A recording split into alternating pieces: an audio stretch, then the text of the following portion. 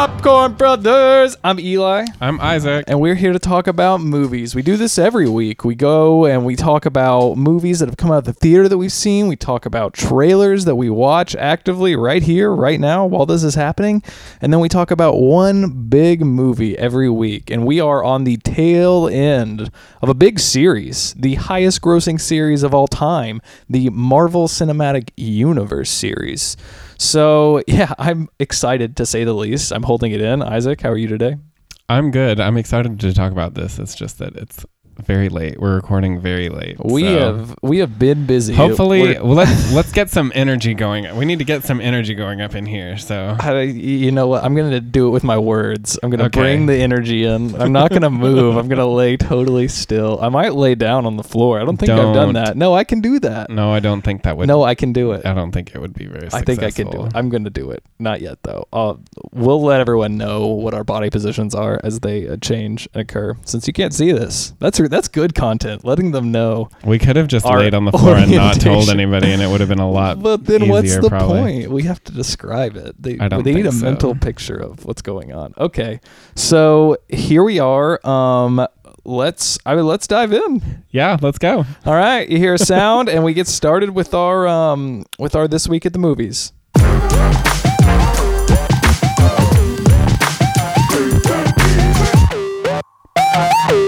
Okay, we finally saw it, Isaac. Yes, it took us weeks. Almost 3 whole. It had already been out for almost 3 whole weeks, I think. Yeah, it's true. At this point, everyone has seen it. That's going to go see it. I would assume. Yeah, I mean, a lot. It was number one at the box office. Then it was not number one because Rampage. Then it was number one again. The weekend that we went, it was number one again. That Rampage.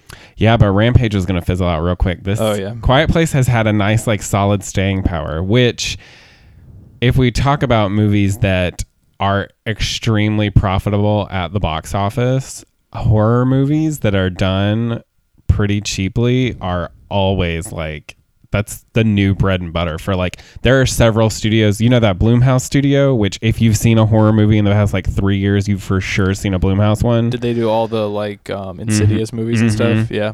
They are killing it because they make a movie for $5 million and then opening weekend it makes 30.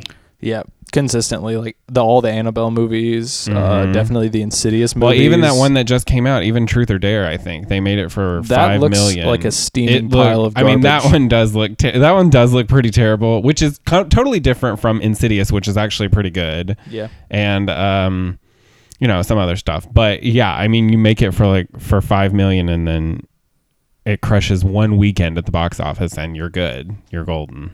Yeah, you remember Paranormal Activity? Yes, because I saw all of those at the movies. All of them? I think I saw. Wasn't there The Dark World or whatever? I for sure saw one and two at the movies. Me too. The third one is the one with the witches. I saw that one too. Yeah, we saw that one in theaters. I remember that. I even think I saw the fourth one, which was the found footage on the computer one, which was pretty bad. Found footage on the computer. There's a new teenage girl. Maybe that was the third one. No, because the third one is the prequel, which I liked the third one. The third one was when Katie and her sister were children, and it was a prequel. Oh, I do remember that. Then the fourth one, there was some other girl that had a laptop, and at one point the knife was hanging above her. I remember that. Then I even went and saw the other paranormal that has a subtitle, and it was in Mexico, I think. Mexico. It was like a prequel, but it wasn't a prequel because it had nothing to do with any of that. I literally saw all 5 of these at the movies. That's insane. Yeah, I don't know where I think I gave up after the trilogy. I don't think I saw 4, which is sad.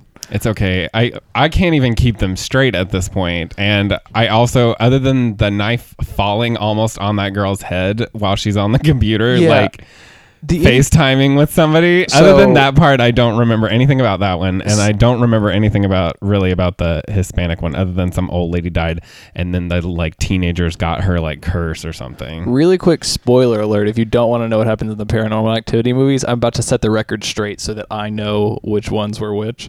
Was the end of the first one The one where she ends up possessed and takes the baby and just walks away, and that's the end out into the street. No, that's the second one. That's the second one where she turns someone's head as they're sitting on the couch. She's like suddenly behind them and kills them. Yeah, okay, her brother. That's Katie's brother-in-law. So the baby was the focus of that second one. Yes, because the second one actually takes place while the first one is also going on. They take place like simultaneously, which is smart. It was.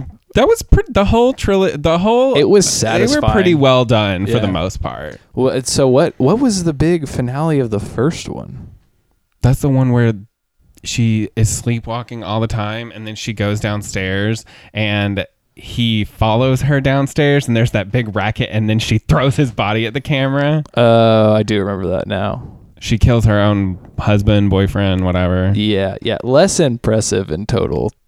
But if anybody hasn't seen these, they have no point to see any of them because we've told them almost everything. Probably we mentioned spoilers, so hopefully they jump forward past this point and are also at this point. If you haven't seen it, it's probably just not even worth it. Is it? Yeah, there's a lot of horror movies have done similar things. I feel I've been influenced by this, and it's not gonna have the same impact that it did when it came out. Oh no, it was huge when it came out. Because I mean, like the whole like found footage or like security camera footage horror. That wasn't a thing. Nailed it. And then it was again. Did it right. Well, but I mean, that was even brought back because Blair Witch did it first.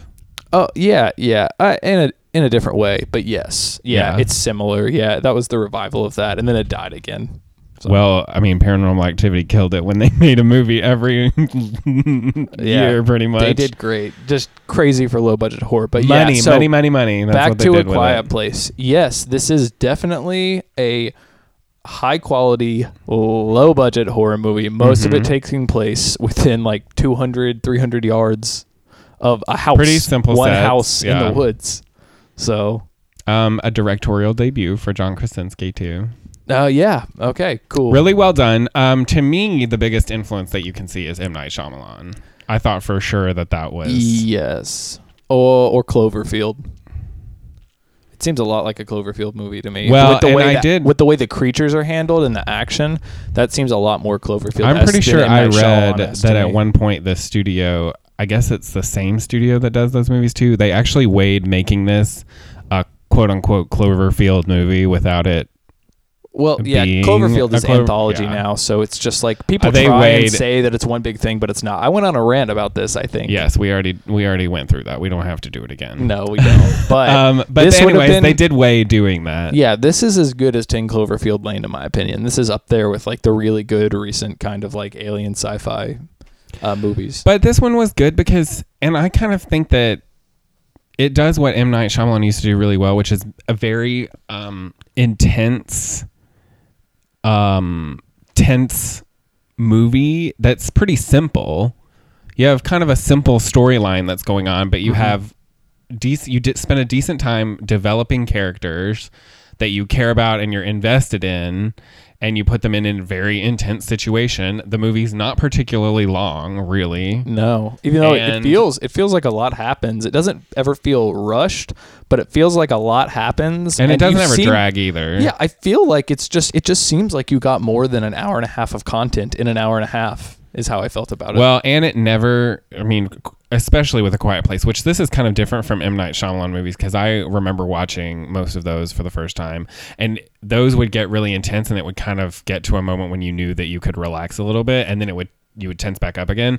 This Quiet Place does not drop it at all through the entire 90 minutes. You are literally terrified for there to be any noise made anywhere because you know that the monster will come out in about 3 seconds and eat someone. Yeah, I know. And then kids constantly drop candy or spill drinks in the theater, and it's completely silent. I will say that was, I didn't even think about that because I thought this is a movie you have to see in a theater because it's going to be so intense. Yeah. I actually think that was not necessarily great. This would be a great movie to watch. Theater. An empty theater would be fine. But this is going to hold up if you haven't seen it when you like get it and take it home, because the only sounds that will be allowed are sounds that you make or somebody in your house makes, and you can yell at that person if they're making noise in your house. And you could scare yourself with making noise probably. Yeah. But it would be a great home theater movie. We had night. A couple of people moving around an entire group of people who got there late, then decided they needed to have an extensive conversation and then walked to the bottom row and then like, just sit down. They were sitting at the front because it was pretty crowded. They walked all the way up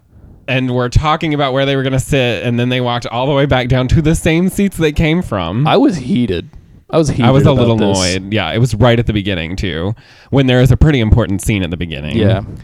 And then somebody did spill their candy, which I thought was kind of funny to me. And someone spilled. Did you hear someone spill a drink? Someone definitely spilled liquid everywhere, and I like heard it like running. It was just like too much. Okay. I can never. There will never be anything as bad as. I never put anything on the floor in the movie theater. Because it's completely the floor is completely disgusting in the first place. And on top of that, somebody could spill something all the time. I'm really paranoid about that when I go to TPAC, which is where I go to see the Broadway shows when they're touring. The Tennessee Performing Arts Center? Yes, because one time we were watching Lion King and our seats were on the middle. We were in the tier, which is below the balcony. And we were sitting right where the balcony kind of ends. And someone threw up. No. Oh. But in the middle of Can You Feel the Love Tonight, it's really slow. And like there's this really like nice romantic. I was actually falling asleep. There are people swinging on these things above us. And I was like, oh my gosh, I'm falling asleep because it was kind of slow at that point. There had been like 3 ballads in a row. So I was really struggling. This cup drops right in the middle, right between me and our friend's mom who was there with me. Drops right in between the two of us. Fortunately, it landed like top up, so nothing spilled on us and it was mostly empty. It literally fell from the sky and I was like, oh my goodness, what's going on? Yeah, I can't believe it didn't spill and it landed up. Well, I think it was empty, but okay, it's different. But it did land straight up. I mean, they just like pushed it off and it just plopped right there on our laps.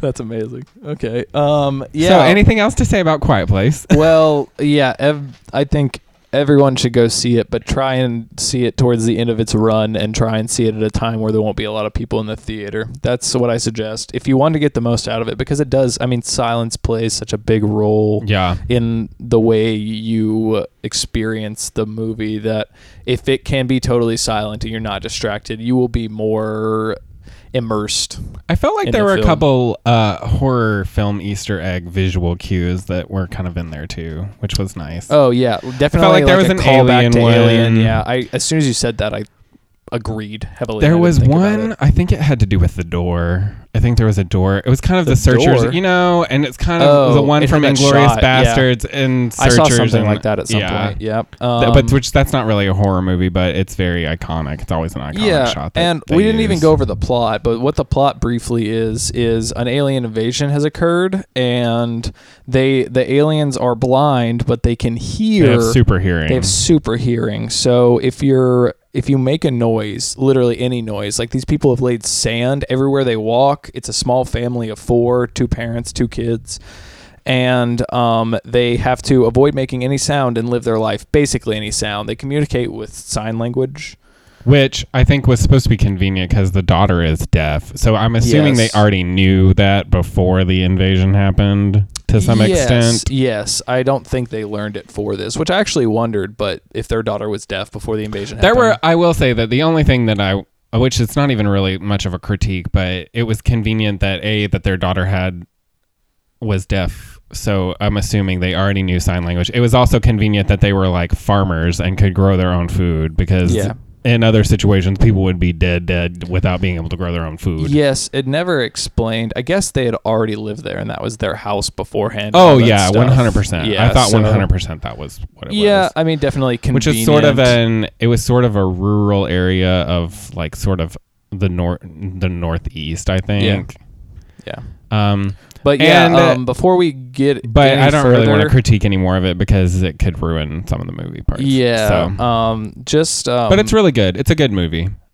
Yeah, I don't want to say, because there's like one glaring plot hole, and I think you're thinking of the same one that I am. Not plot hole, but like serious convenience in the plot towards the middle of the movie. Mine just has to do with how much, or like how far away the monsters can be that they can hear you. Yeah, they don't actually deal with that. They just leave it vague so that the horror, like the tension element, is constantly around, which is whatever. Because at some point it's kind of, I mean, obviously the monsters can hear, and obviously there are sounds. Naturally, the world has natural sounds in it. Yeah, I was talking about this after the movie. Like, there are so many bugs and animals, and like these monsters would just lose their minds. They wouldn't be able to like pick out the sound that is the human sound, and only need to go after that one. And then it's even like they're inside like if they're down in their bunker, they're terrified to make noise in their bunker.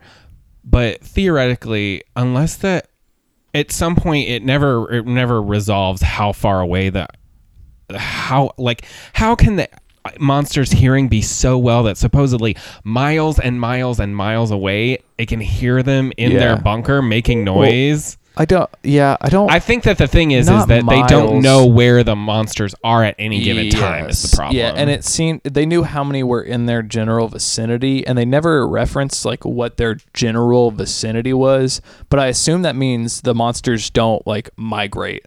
Like they ended up in a spot and they're pretty much in that spot in this range. They have really good hearing, so they know they will be heard in this area based on where the monsters are. But at that point I'm inventing elements that weren't given. And really any horror movie or a sci-fi sort of thing, there's a little suspension of disbelief. But it's pretty well done.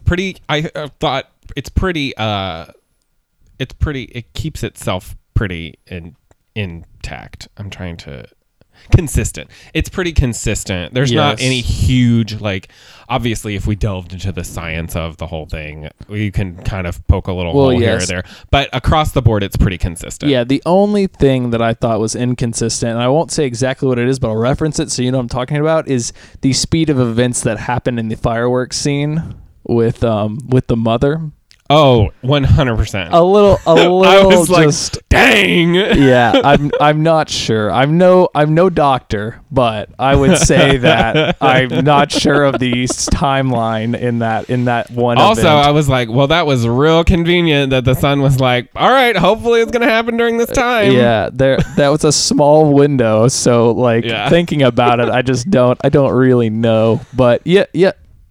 Hey, suspension of disbelief here. So I give this movie 10 supersonic hearing aliens out of 10. Out of 10? Yeah. I mean, for what it is, I guess if I'm rating it on how much I liked it for a horror movie in the theater, especially that I've seen this year out of the movies that we've seen in theaters, honestly, I liked this more than most of what we've seen. And most of what we've seen, a lot of them were like Oscar nominated this or that, but yeah, people were saying, I've read a couple articles where people think that it could kind of break through. I don't see that. It's perfectly well done. It's actually not super well directed at times, in my opinion. Like it felt amateur. It's definitely a new director who's not well versed in doing. But I thought it was really good. My only thing is that to me, the characters they're pretty well done. They're pretty basic, which isn't a bad thing because that's not the point of the movie necessarily either. Yeah. But my thoughts just keep coming back to M. Night Shyamalan movies. And to me, there is a difference between this and M. Night Shyamalan ones because characters play such an important part in the M. Night movies that, for instance, I watch Signs knowing what happens at the end of Signs, but because there's character scenes and there's sort of there's theming that goes beyond whether or not these people will survive the situation they're in, that keeps me watching Signs over and over again, and it keeps me watching Sixth Sense and the M. Night movies, the early really good M. Night movies. That's what keeps me watching those. I feel like if I go back to watch A Quiet Place again, knowing what happens in the end, I don't know if there's enough good quality content that will keep me watching it more than once or twice. Yeah, it's a movie. I can agree that there are things about the characters, for one, the lack of emotional development in a lot of ways. It's just like it's like they're in a constant action scene, so there's no room to develop the characters emotionally like they do. I mean, there is some development, like it's not completely it's not completely devoid of in that element, but it doesn't give itself time or space to really do a lot of that. And the characters don't talk most of the time, which is another and that's why thing you have to overcome. That's really why it doesn't, you can't hardly. Yeah. It does a good job developing them with the fact that there's basically no dialogue in the movie and there's no chance to develop a lot of them because of that. Yes, and I'm gonna say I think some of the stuff, I guess, some of the way the characters are portrayed is like overly simplified or on the nose, in my opinion. I mean, so it doesn't like. I think M. Night Shyamalan is definitely better at like creating complex and realistic seeming characters. Like the one thing I'm going to reference is like the dad has that stupid whiteboard that has the monster elements on it so that the daughter can like see them later on in the movie. Well, and but it's like it doesn't.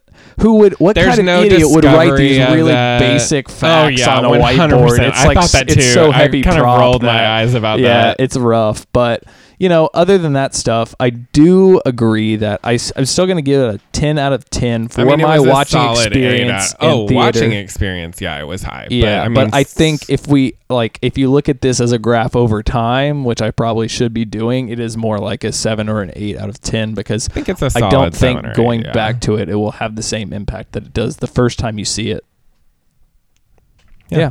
Okay. Cool. Solid. Well, we spent a long time talking about that movie. I think. It's different. It's different than what we've been seeing. It's a good discussion to have, and hopefully people had seen it before they listened to it because we didn't give everything away, but we talked a lot about nearly enough. We could have spoiled way more. Yeah, well, I mean, based on what we just said, I don't feel like I would know very much about the movie at all, honestly. Because we kind of undercut like a lot of important like elements. Like we just talked about it at a very basic overview. So that's good. That's good. That's a good overview.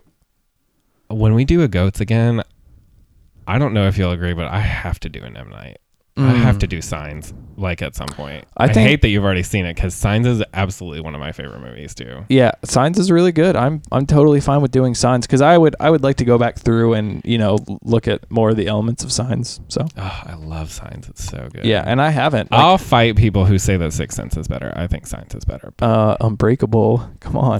Oh, Unbreakable is good, but and Lady in the Water, the underrated. Just don't start arguing about Lady in the Water because people will fight you for sure about that. The hate is so undeserved. I just saw that where at CinemaCon they showed stuff from Glass. Is that his that's the Unbreakable / spoiler the alert super sequel. Yeah. I don't think it's a spoiler Unbreakable really. and Split, yeah. Which Split was fine. I expected more out of Split based on what I had heard about Split. That's how I felt about it too. Yeah, I'm not sure how it got so much. It was intense though too. It was pretty good. It was it was just fine. Yeah, that's how I felt about it too. It wasn't as good as Unbreakable or Signs or Sixth Sense. Okay, yeah, moving on. The M. Night Shyamalan I keep series. bringing up CinemaCon because it's like a big deal. We're getting all this fun stuff out of it. Yeah, MCU could have been M. Night Shyamalan Cinematic Universe. I don't get it. That's MCU is our current series, Isaac. I know. I mean, I get that. I was trying to figure out how you got MCU, but you just said M. Night Shyamalan Cinematic Universe. So all you did was replace the M. Okay. Yeah, it could be a lot of things. All right. Well, that was good. Let's move on to our trailer watch. How about that? Every week you hear sound.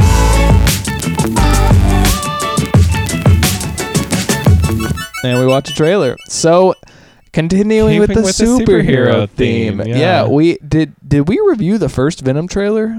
No, we saw it at a movie, I think, though. Okay, well... But that wasn't even a full trailer. Teaser? It was a teaser. I think we might have done the teaser trailer on this show. No, we didn't. We saw it at Black Panther. Okay, we didn't. I'm lying. But we are now about to jump into the Venom trailer number 1. Yeah, Not even superhero, super villain. Is this a Marvel movie? I think it is. Like it belongs in the MCU? I don't know about that. We are going to actually I know because I've read the Marvel Cinematic Universe Wikipedia article so many times because of this series that it's actually not really included in that. Okay. So now I do think that this is a Marvel produced movie. This and is the Disney, same people that are in charge Marvel, of okay. But they're not including it in Cinematic Universe. And this is R-rated, correct? It's supposed to be, yeah, that's what I heard. That's pretty interesting. All right. Yeah, cool. Well, we are going to jump into it. If you're driving, which really please don't Deadpool watch is it. Theoretically also in that, and it's rated R also. Well, I thought Deadpool was done by someone that wasn't Disney. I'm sure that Disney put it through Deadpool's an Fox alternative studio because I don't know because I didn't pay attention, but yeah, maybe we'll read a little bit about that before we jump back in here. But if you're driving, don't stop. If you're not driving, head to Movie Clips Trailers on YouTube and pull up the Venom trailer number 1. And yeah, we're gonna watch it. So we'll play a little bit of music, and when we come back, we'll have a brief review.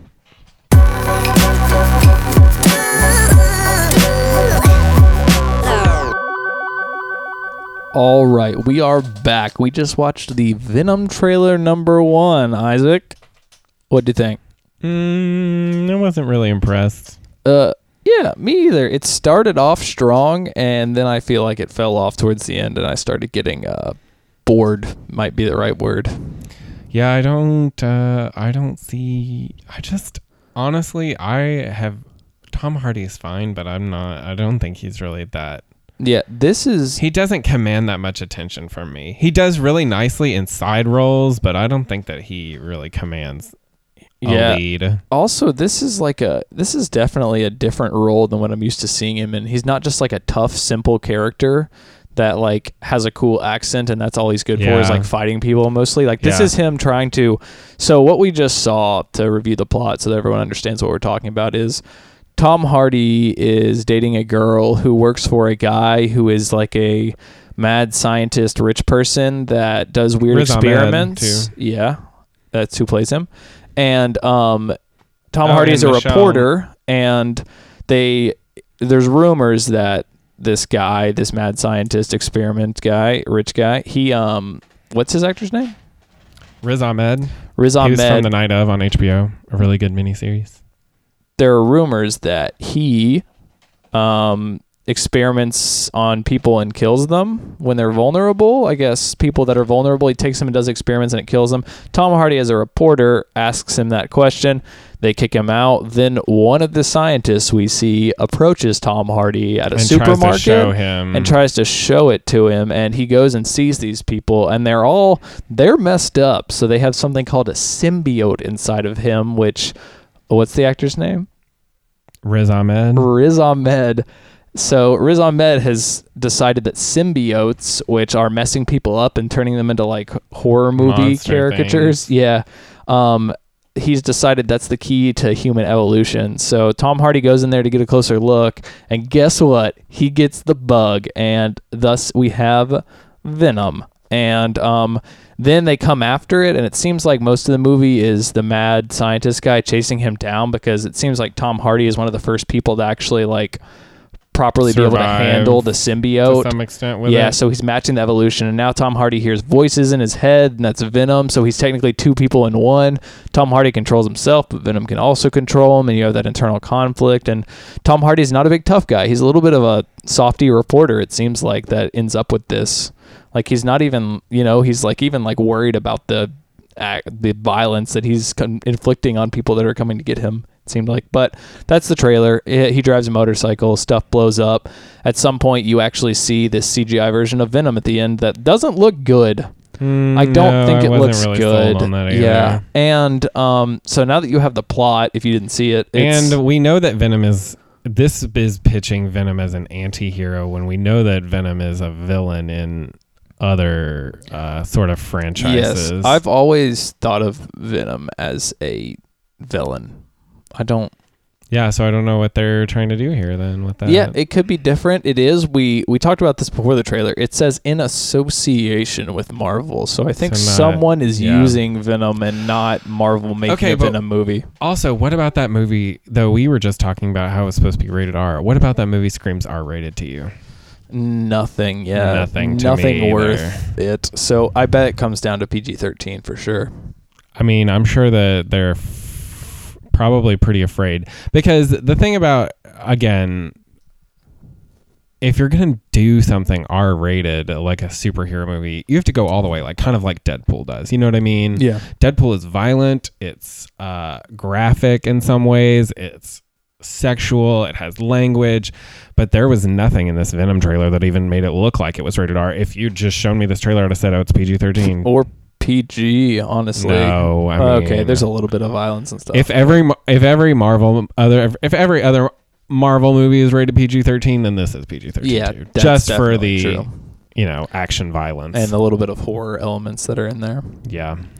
Yeah, so in the comics, I'm pretty sure Venom was created. It was also a reporter, so they're following that to an extent, but the reporter was like chasing Spider-Man and is constantly interested in Spider-Man, and I think like when he's following Spider-Man at some point, like Spider-Man has there was a point where I think it's called they go to Battle Planet or something. All the superheroes get moved to this giant like planet where they fight for just the right to survive. It's like a gladiator style arena where like these gods in the universe have like just pinned them all together, and Spider-Man loses his suit, and he ends up getting this suit through some machine on this like battle universe planet. I'm not. And then he comes back with it, and he throws the suit away because he realizes it's evil, and the reporter is following him and finds it, or it lands on him, and he gets infected with it, and that's something like that over. Kind of happened in Spider-Man 3. I think I only saw Spider-Man 3 once. And Venom was in that. I think it was Jake Gyllenhaal.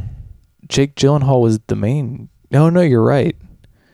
I guess you're right. But there was something about a suit that got thrown away, and then Jake Gyllenhaal put it on and became Venom. I don't know. Spider-Man 3 is not anything we should discuss extensively. No, yeah, agreed. Speaking of Spider-Man, he's not in this movie, and what is Venom without Spider-Man? In my opinion, not very much. So I'm not that excited about this. Yeah, that was kind of a dud, I feel like. Yeah, it's just he's a good I feel like he's a good, what's the word I'm looking for, foil to Spider-Man. Yeah, that's an interesting aspect too. Yeah, and so without that foil, it's just like it's a bad guy running around with a guy that doesn't want to be a bad guy. Except for this movie, maybe they're trying to rewrite the whole Venom story. Maybe he's supposed to be an anti-hero. They could change the whole thing, and I could see that being possible. But then again, it's definitely not directly connected to the cinematic universe. It doesn't seem like. Nope. So we'll see. I currently give this. I'm on the fence. To rate this, so I'm on the fence. I would go see this. I'm not. Okay, this is how I normally do this. It's not a rating. It's a would you go see it or not in the theater. Excuse me. And I would. I'm not for sure, and I'm not saying no. I'm on the fence. Okay, well, it's coming out in October, and I bet I'll have a lot of other things to go see in October. Yeah, I mean, you're gonna say no, right? I would think I probably won't be seeing that. Yeah. Okay. Fair. And that's it for this trailer watch. Yeah, you didn't mention Super Troopers 2, though, and then this week at the movies. I'll bring that up next week. Okay. I saw Super Troopers 2, and it was funny, and you should go see it if you like funny movies. But we'll talk about that next week again. Next week is an entire This Week at the Movies episode. Oh, you're right. I can't even... we're kind of in the middle here. Just give us 5 sentences about Super Troopers 2. Okay. Super Troopers 2, the troopers... you don't have to tell us the plot. Just tell us what you thought about it. Oh, well...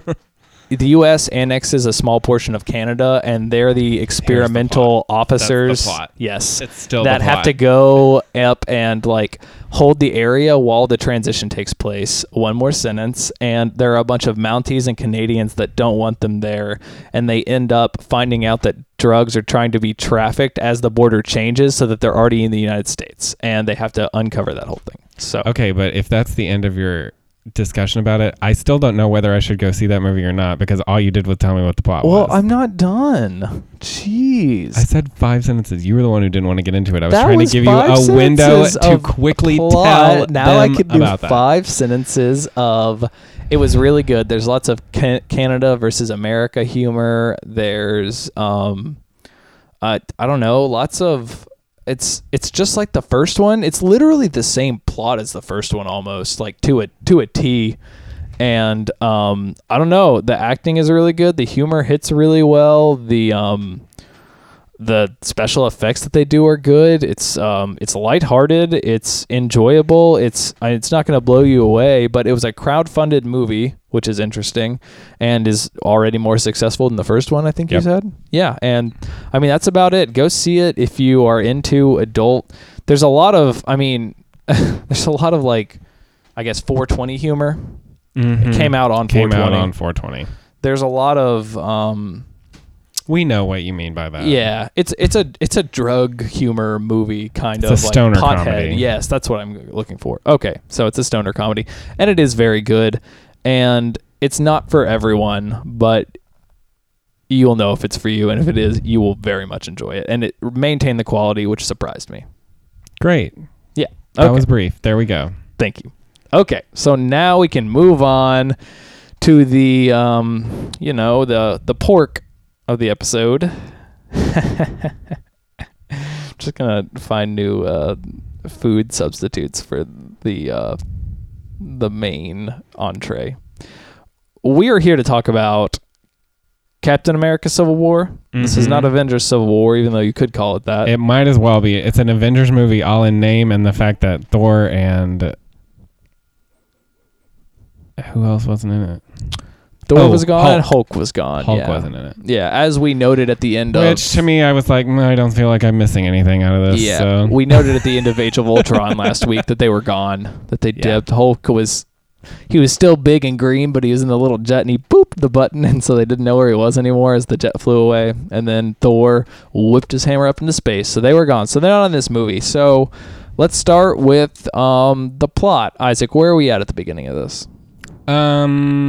So we're dealing with the effects from Avengers: Age of Ultron when it's Sokovia.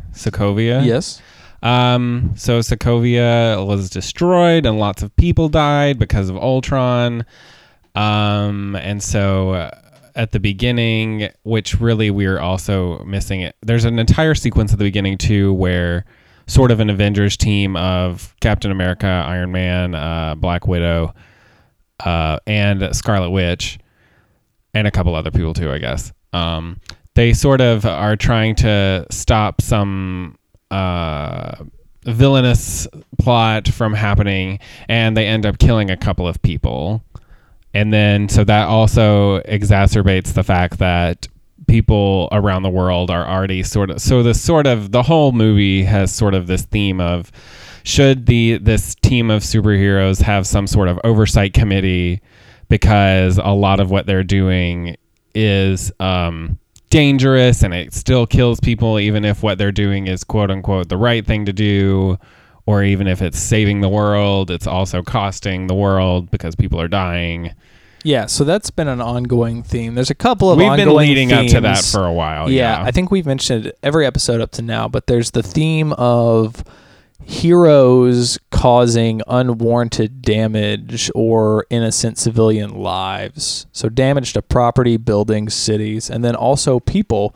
And the beginning of this movie, there's a small scene with Tony Stark where he's confronted by a woman whose son was killed in Sokovia during Age of Ultron. She meets him backstage as he's giving a talk to a bunch of kids to give out scholarships, right? And then she confronts him about, which, I mean, plays a big role in his mindset throughout the movie. But yes, and Tony feels bad because he built Ultron too. Yeah, he knows it's his fault. He didn't watch. So it's like it's the Avengers' fault, but it's super Tony Stark's fault. Yes. Which most of the stuff can be attributed to Tony Stark because he feels like he has to build all this super equipment and stuff. And if you can't already tell, I don't really like Tony Stark. He really annoys me most of the time. He's the problem in a lot of this. And that's what I guess makes it interesting, is because he's the solution, but he's also the problem half the time. Yeah. And the other plot point that I was saying, and Stark Industries and stuff.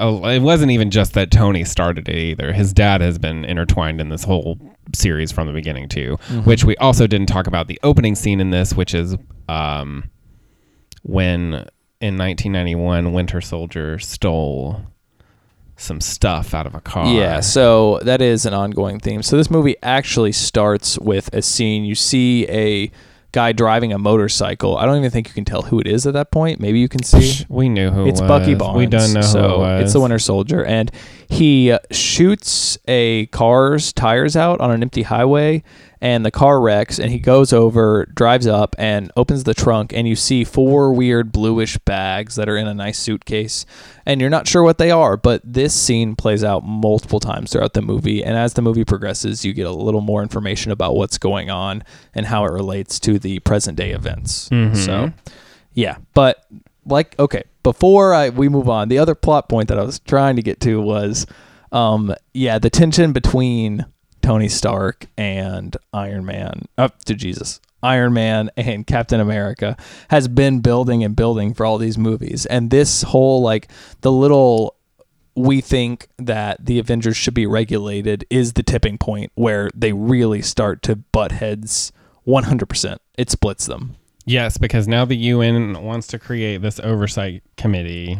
Yeah, decisions to control the team. Lines basically have to be drawn there, and they cannot agree. And there's like one really good scene where they talk about it in a boardroom somewhere, and Tony's trying to hand Captain America a pen to sign the document. I am struggling. I keep saying Tony and Iron Man because once I say it, I think of Tony Stark. But it's yeah. So that's where we are, and that's what most of this movie covers is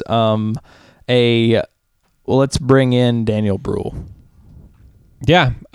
So meanwhile, they're meeting at the UN, yes. And one of the main countries that's involved that wants to stop the Avengers or create an oversight committee is Wakanda, which our first introduction to the Black Panther. Yes.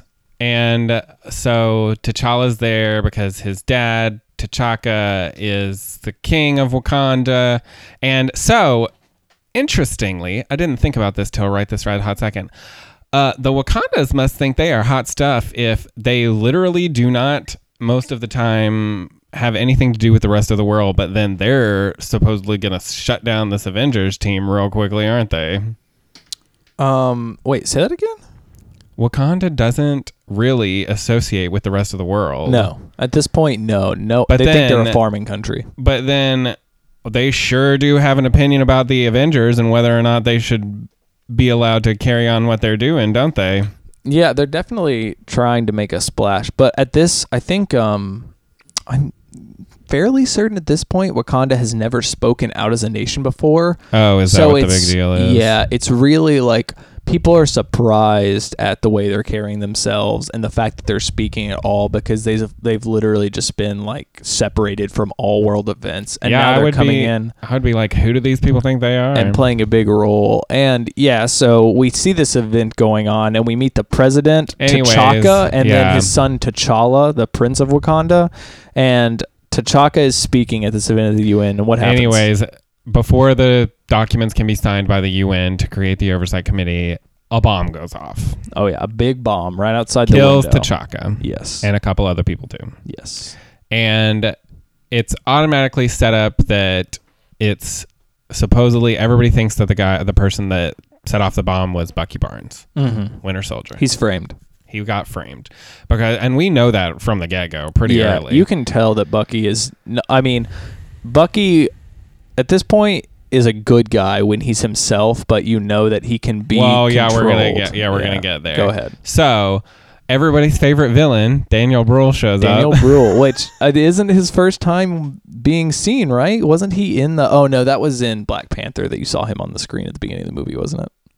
You remember they had all the like. Okay, don't worry about it. Go ahead. Anyways, so Daniel Bruhl is a bad guy, and he frames Bucky for the bombing.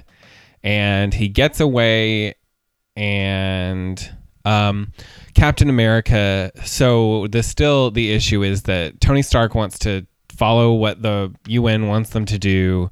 Meanwhile, Captain America wants to set the record straight and show that Bucky was not responsible for the bombing. Yes.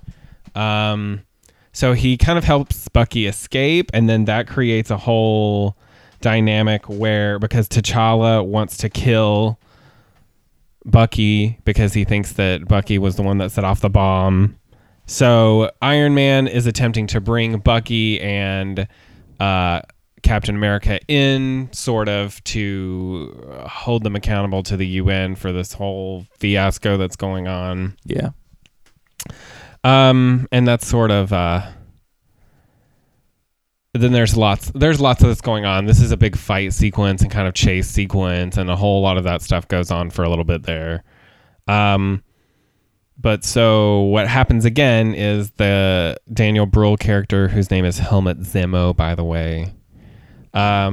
He pretends to be a psychiatrist that goes down to interview Bucky, and he has the secret code that if he recites it to Bucky, he can mind control him. Yeah. So he gets some information from activates Bucky. him. Yeah, so he becomes the Winter Soldier again. Yes. He's no longer Bucky, and Daniel Bruhl's helmet Zemo extracts information that relates to the event in 1991 that you've been seeing clips of. You know he's talking about that event, but you're not sure what that event was.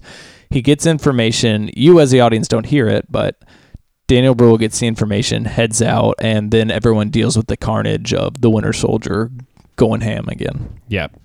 And so Captain America and the other people that are sort of working with him are trying to go and catch Zemo and prove that Bucky was not behind all of this stuff. Meanwhile, Team Iron Man is trying to get Captain America and Barnes and bring them all in to the government. So, just real quickly, who all's on Team Captain America? The good team. You've got Falcon. Falcon, yeah. Captain America, Barnes, technically. Hawkeye. Yep. And they bring in Ant-Man. They also they steal away my girl. Oh, Scarlet Olsen. Witch is on there too. Yes. Yeah, Scarlet Witch is on away Team from Captain Vision, America. so not Vision. Yeah, that's right. That's a whole side plot that we don't really have to delve into, but no. And then I guess that's it. I think that's it's 6 and 6. Yeah. So that's Team Captain America. Team Iron Man is surprisingly Black Widow, Natasha Romanoff. Yeah, I don't know. She sort of hangs out in the middle. Like she doesn't really want to be fighting, but she does believe that there should be some oversight because I think she has a lot of guilt about stuff. I think she's just lost because Hulk is gone and she's in love with him too. They bring that up a bunch. And well, whatever. Nobody cares. She about wants that. to be the mediator basically, and it's easier to be on Tony's side to be the mediator because she knows she can talk with Captain America. Yes, she knows. Yeah, she has some sway over Captain America. So she's actually on Team Iron Man. The other people on Team Iron Man are Vision. Yep, a good scene where Spider-Man comes War into Machine, play. and then T'Challa and Spider-Man. So Black Panther, which it's revealed that T'Challa is Black Panther. Yeah, that happened earlier. Spider-Man too. Yep. So this movie also not only does it introduce Black Panther, but it also introduces Spider-Man, which to me, that part of the movie is kind of weak because it's pretty heavy-handed in terms of introducing those two characters. I mean, at least the Black Panther has more of a storyline in terms of like an organic way of bringing him in, or a more organic way. It's like a giant Family Guy cutaway that doesn't really fit. The Spider-Man part? Yeah. Oh, 100%. Tony Stark's like, oh, I can use somebody else for my team. I know about this person. Let's go get him. And then they just bring Spider-Man in to do it. Yeah, it's poor. It's weak. It's probably the weak. flimsiest part of this movie altogether. Yeah. And then we spend a whole lot of time on it too. Yeah, it's too long. It's got a pretty big chunk of the movie. Long. Yeah, they didn't spend nearly as much time introducing Black Panther, and he's naturally inserted into the plot, which is like just absurd kind of. But it is, definitely the weakest part of the movie. But okay, so lines are drawn. And then we're going to fight. Okay, where does this go down? At an airport. Why? Because I think people are trying to leave the airport, right? Yeah. So they figure out where their flight is or something, right? I why are they flying? Understand. I don't remember. You know why they're fighting in an airport? Because that was a real easy set for Disney to get a hold of. Because you need to be able to do big open shots where you can see all the characters fighting, which happens very well in this scene. It's a cool scene. Yeah, I mean it was a good fight, but it is. I will say that part, it felt pretty long to me. It's a long fight for knowing that nobody's going to kill anybody else because they're theoretically all still on the same team. Yeah, it's just kind of like flexing some action for the sake of flexing action. It's a little bit like a fan service. Civil War. Yeah, they're like, oh, look at all these people and they're fighting each other. Yeah. But meanwhile, you know that none of them are going to kill each other. Because they definitely could have put more time into the end of the movie, in my opinion, also. Yeah, so I keep agree. Going.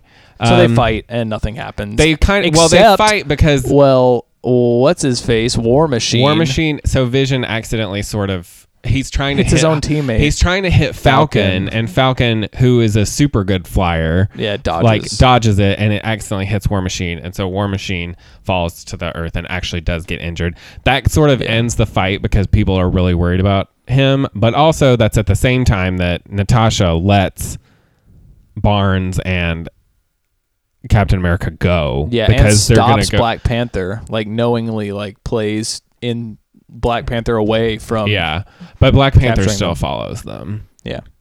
Anyways, so that sort of ends the Civil War portion for the most part, except for Captain America and Barnes follow Zemo to the old Hydra place. Yep. Which has 5 Winter Soldiers in cryogenic freeze. Mm-hmm. Like Bucky usually is. Yep. But Zemo kills them all. That's kind of a side plot that doesn't really matter. So what happens is they arrive there and Iron Man makes a truce. Iron Man follows them there and makes a truce with Captain America and everyone that he's going to work with them to stop Zemo. Yeah, because he realizes the error of his ways after seeing his friend get hurt in some manner. Mm-hmm. I can't remember how, but they go in and Zemo gives a big speech. Well, and I think they have real evidence that Zemo is the one who did it. Yeah. Tony Stark finds evidence that Zemo did it, and so he feels like guilty because he was trying to he wants to apologize and make things right, and he's not totally on their side, but they're working together. They're at truce level, and so they all go in. We should be worried about Bucky, Steve Rogers, and Tony Stark. Those are our 3 important characters. So they all go in. Zemo is, I think, on a screen, he's Skyping into the room that they're in, right? I don't really remember this part. Anyway, so they all get in there, and Zemo talks to them and tells them that he has killed the super soldiers that are in this room. Which he did do, too. He did do, which is surprising. Plot twist.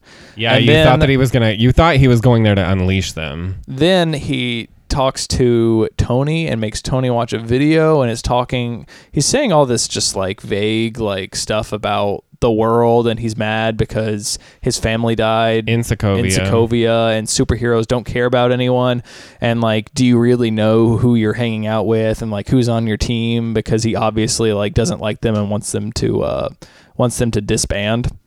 And so he shows a video to Tony Stark of that scene in 1991 with Bucky Barnes where he stops the car, he shoots the car, the first scene in the movie that we talked about, shoots the car off and pulls some serums out of the trunk. Turns out those are the serums that were used to make the other super soldiers, and even though Zemo had killed those other super soldiers, this security camera footage that we see reveals officially that it is Bucky Barnes driving that motorcycle.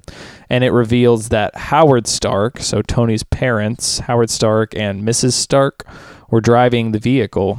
And they are brutally murdered at that moment by Bucky Barnes. By the Winter Soldier, really. Yes, by the Winter Soldier, not Bucky Barnes. And Bucky Barnes, has no idea that he had even committed this crime. Steve Rogers, I think, is somehow I never really understood this, but apparently Captain America did know that.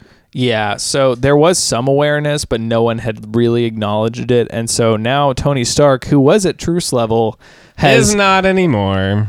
Yeah, welcome back to Civil War. So now Civil War X2, the Revenge Electric Boogaloo is happening, and Tony Stark is trying to get at Bucky Barnes, and Steve Rogers is trying to stop him, and a pretty sweet fight goes down. By far the best fight in Civil War, and a pretty good fight in general. A lot of the action in this movie is pretty good. Yeah, it's definitely good action, and they fight, and no one dies. Nope. Bucky's arm gets ripped off, but Captain America dismantles Iron Man's armor, and so essentially, Captain America and Bucky Barnes leave, and Captain America leaves his shield very dramatically behind. Yeah, so they've officially they're not friends at this point. They have not. They did not bury the hatchet. The Civil War. So what we thought was the Civil War not disbanding, as we made it sound about 5 minutes ago, maybe. They're disbanded. Civil War took its toll, and they're not together as the Avengers currently. There are 2 Avenger teams, basically. And a lot of everybody from Captain America's team was in jail. Yes. After the fight, but he actually gets them out at the end. Well, yeah, I was getting there. Oh, spoiler. Anyways, yes, ultimately, Captain America before we get there, Zemo tried to poison him. I'm trying to get there. Okay, go for it. Poisoned what? Himself. Oh, yes. Zemo tries to kill himself, but T'Challa had followed them to the lair for Hydra. So Black Panther prevents Zemo from killing himself because Zemo felt like his mission was accomplished, and so he wanted to die. Yeah, and Black Panther wanted to take him in because he was the reason because he was the reason that all that happened. So that's really basically the end of it. It kind of leaves with an open-ended ending because we haven't resolved the Civil War. But yeah, most of the Avengers were in jail after the airport battle sequence, but Captain America gets them out. He busts them out, but somebody helps him. They break him out of prison. I thought it was Romanoff. This was a post-credit scene. It might have been Romanoff. I don't think it was, though. Oh, really? No. The post-credit scene have Bucky going back into cryogenic freeze right. because he's afraid that because people can control him with the sequence. Yeah, it's irrelevant how it happens. It happens. And I think that there's a Spider-Man post-credit scene. There is. The other post-credit scene is a Spider-Man. That completely wasted scene that I was like, I thought this was dumb. Kind of irrelevant. So anyways, ultimately, so no Avengers are in jail, but there's still lots of tension on our favorite superhero team at the end of Civil War. Yeah, and this is this goes straight into, I think, Infinity War, right? We're here. This is the last major. I mean, there are little plot developments around. There are other movies in between, but none that deal directly with this plot, I don't think. No, not really. Like because Thor we don't know Thorland. Because Thor Ragnarok doesn't have any of these people in it because it has all the other characters that are going to be back for Avengers basically. Yes. And we had other movies. I think Guardians 2 came out after Civil War. Okay, that has nothing. But that doesn't have anything to do with this. Neither does Doctor Strange. No, not even close.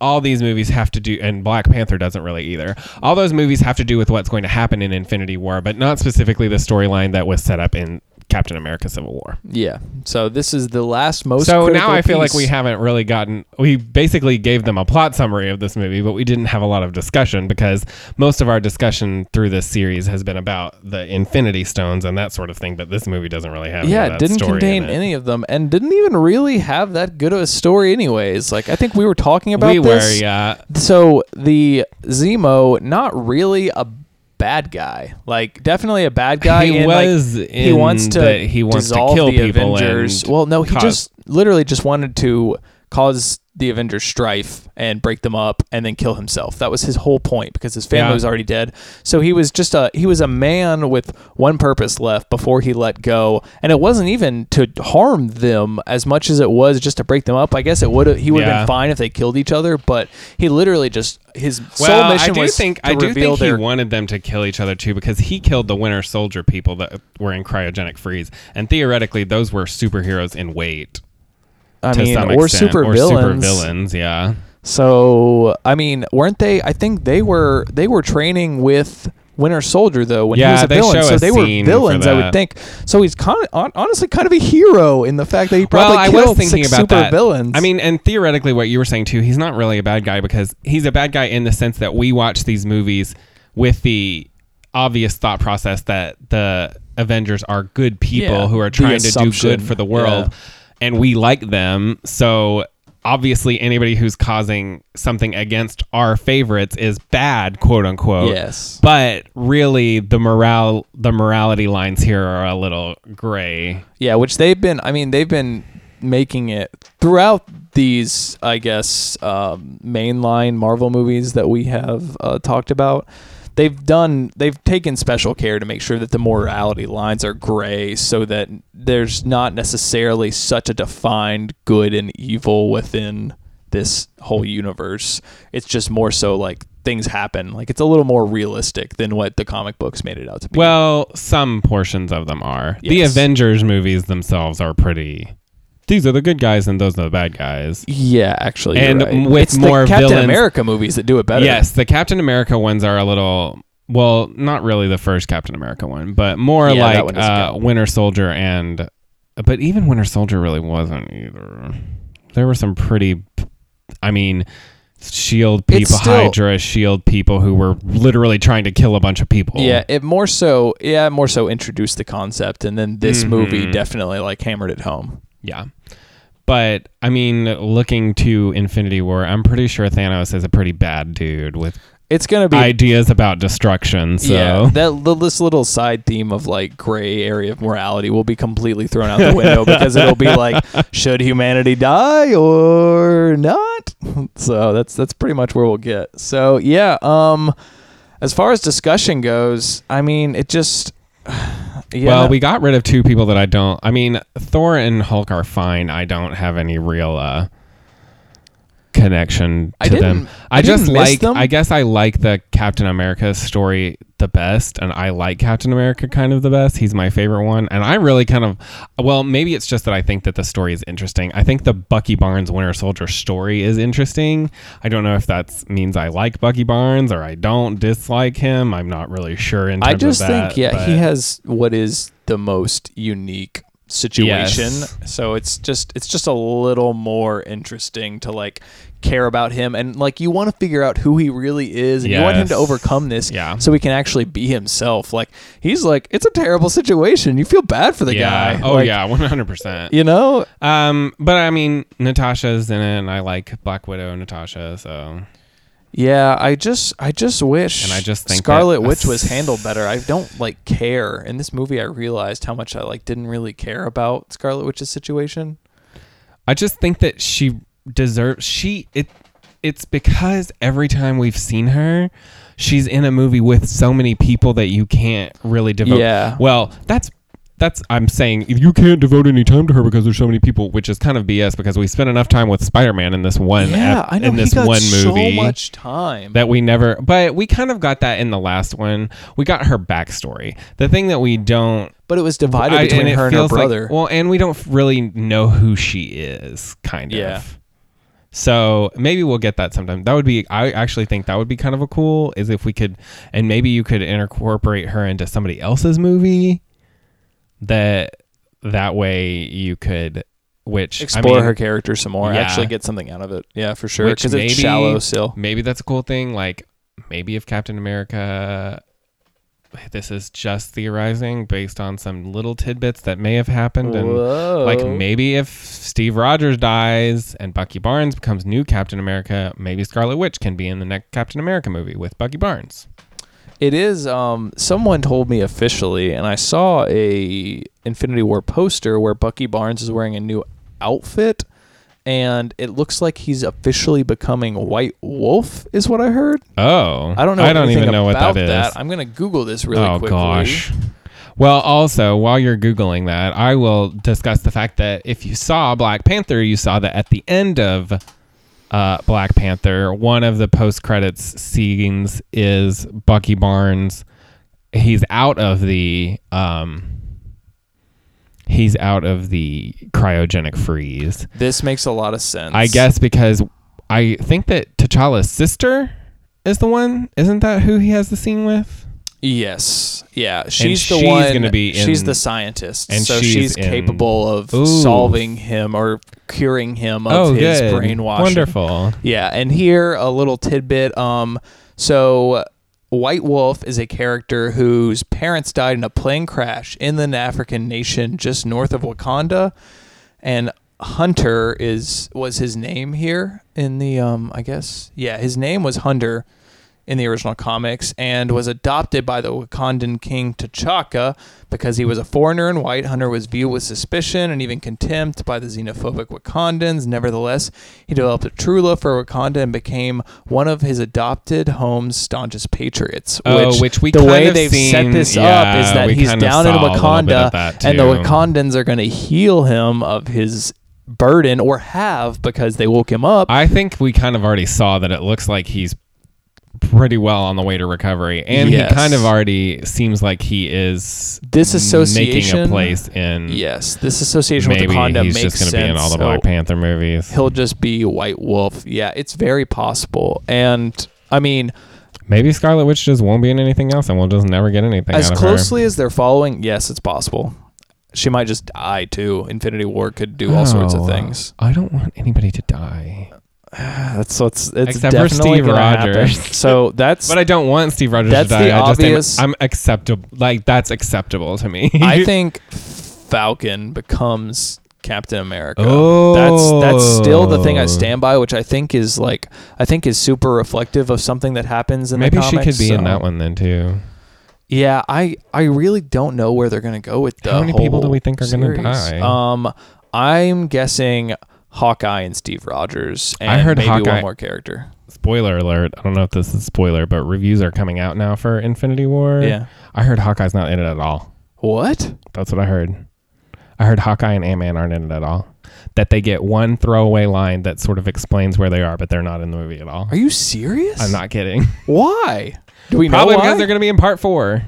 Oh, they may, yeah. Okay. This is the thing also we could talk about is that maybe nobody's going to die in this one and they'll all just die in the 4th So definitely, I hope that this movie is as much of an origin story as we've gotten for all these characters for Thanos. I hope we get that. Yeah, I could see that. Yeah, I don't have anything else to say. But also, I mean, the 4th Avengers movie is coming out in a year. Like, it's just a year from now, too. Yeah. So we don't have to wait that long for... I'm sure they'll start revealing information pretty soon after this one comes out, too, because they'll want to keep the hype up. So, yeah, I don't really have anything else to say about this one. I mean, what'd you rate it? The same characters. How do you rate it? It was good. It was solid. It was better. It was much better than Age of Ultron. It was. It's still not as good as Winter Soldier. No, I think Winter Soldier was much better. Yeah, but it was good. I liked it. Yeah, there were just some serious enjoyed missteps. This one too. But serious missteps with this movie. It's just the Spider-Man thing that I'm like, did we really need this? And the lack of conflict with a villain kind of made like the internal struggle, the conflict, and it just wasn't. It didn't seem that interesting. Well, because Iron Man was annoying. Well, mostly. And you still know.